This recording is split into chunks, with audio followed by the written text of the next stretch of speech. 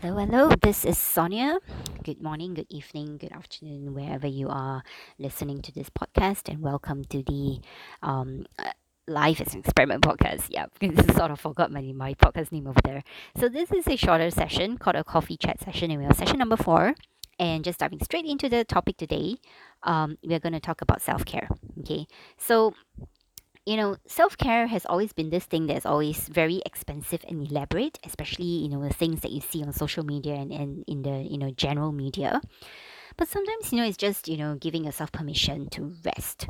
Okay, and what do I mean by all this? Okay, so just a little bit about myself. I'm someone who tends to live life in bursts of sprints interspersed with long periods of fallow and rest. So I don't know if you're like this, but I would actually go from finishing things at 1,000 miles per hour for 2 days straight. I'll be pumping things out, like ticking things off my to-do list, going out in town, meeting with friends, getting my social fix, and then I'll be collapsing in bed at 10 p.m. for 4 days in a row after that, and not wanting to go out of my house, not wanting to speak to anybody. Okay, so I'm still trying to find a balance between too much of activity on some days, and the hibernation period that follows. And I'm also trying to find a balance between rest and work. Okay, because I've never been the best at number one, knowing when I need to rest, and number two, knowing if I'm stressed out or overworked. And you might be the same. So I hope that this session actually kind of helps you as well. So for me personally, I now know and am aware that there are certain triggers to me feeling completely exhausted. Okay, so the first one is I've been working for a number of hours straight with no rest, and I tend to do that quite a bit when I'm working from home. Okay, a second trigger is that I'm not getting my 7 to 8 hours of restful quality sleep. Okay, so I tend to go to bed not super early. Sometimes it's a mix. I've been trying to go to bed at 11, but it sometimes it drags all the way into 12 ish. And sometimes my sleep is not very restful, so that's kind of troubling for me sometimes actually. And the third trigger for me is that I'm actually not really resting my mind, but instead, I tend to jump from one task to another in very quick succession. And I don't take a lot of mental breaks. Yeah, so is having a knowledge about what your stress triggers are, and knowing when to rest, a form of self care? Yes, it is. Okay.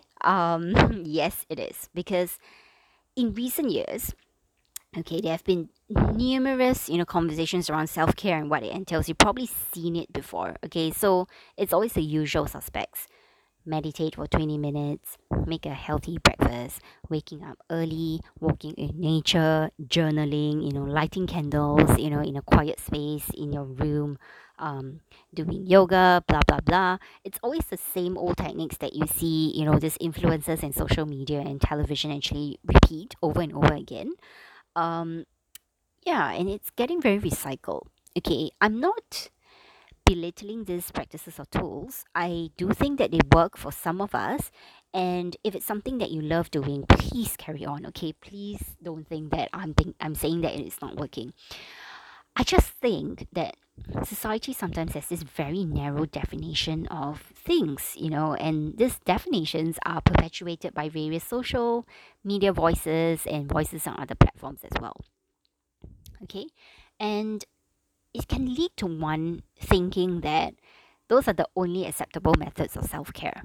Okay, and that is so not true. So, to be honest, out of everything that I listed earlier on, I only indulge in yoga. Okay, and that has also been a very recent practice that I started, a couple of weeks ago. Okay, it's only just to force myself to get out of my house and exercise, because if I don't, I wouldn't. Okay, and that's not a lifestyle that I want this year. So I do think a lot of self care that has been perpetuated by the media are practices that favor those with a lot of time on their hands. Okay, because the majority of us in the world spend a lot of time working. Okay, and when we are working, we are exchanging time for money, right? But if one has a lot of time to spare and finances doesn't seem to be an issue, then it also means that these people are of a certain level of financial means, right? Because when you're not really exchanging your time for money, it kind of means that you have a certain source of income that is coming through your life in another way, right? But for the rest of us, okay, they have to work. We have, bills to pay, families to look after. We have other responsibilities, and we wouldn't necessarily have the time and the luxury to actually wake up, take long cold showers, meditate for an hour, have long slow breakfasts and so on. Okay, I know I don't. Okay, because whenever I wake up, it's immediate rush to going to wash up, put on my clothes, and then it's out the door to my day job. Okay, there's no time to kind of like what meditate for 20 minutes, take a long slow, breakfast and taking the view or whatever. I don't have time for that, right? And I think a lot of people don't as well. Self-care, okay, does not have to be so complicated and so routinized, and it does not only have to be specific or limited to those who have the privilege, who have the time and the money to kind of indulge in all these practices. Okay, because I think that sometimes, a lot of time actually, self-care it's really really simple. It's just about resting. Okay, that's it. Nothing complicated, nothing fancy. It's just about giving yourself the permission to rest. Okay, to just lay around in bed, do nothing, rest your eyes, have sufficient sleep. Whatever sufficient means for you personally. It could be 8, 9, 10 hours, 12 hours. Um, Rest is also about not spending time doing stuff. Okay, it's just about being. Being in the moment that you are in right now, savoring every minute of it. Being in a moment of whoever you're speaking to right now.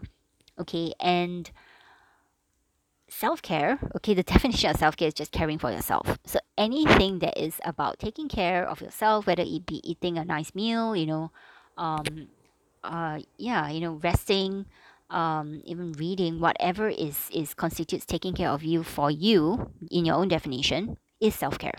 Okay, so from now on, for me, I'll definitely allow myself more rest, and the first thing to do would be to go to bed at 11 p.m. tonight. Okay, so on to you. Something to think about this week. What does resting look like to you?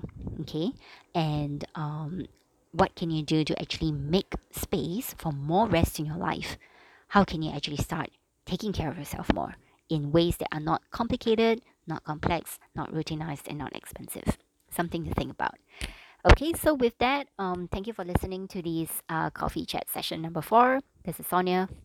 In the show notes, I have a couple of links to a few books that are out. I have one book out on chakra healing and how that transforms your life, and another one out on limerence and romantic obsession in a couple of weeks. And in a couple of weeks as well, I have another one out on time management and the hustle culture and how that has been destroying our care for ourselves. Okay, so look out for those. I have a couple of other workshops that are available on my shop, and other guides as well, short guides that are actually quite affordable as well, and coaching sessions. So I use a very unique kind of blend of storytelling and psychology and neuroscience and spiritual tools tailored to your personality and your needs. To get you to where you want to be in your life and to help you solve all the issues that you have. Okay, so if you would like to work with me, I have a couple of spots open, and looking forward to that, and looking forward to the next coffee chat session with you. Take care and thank you.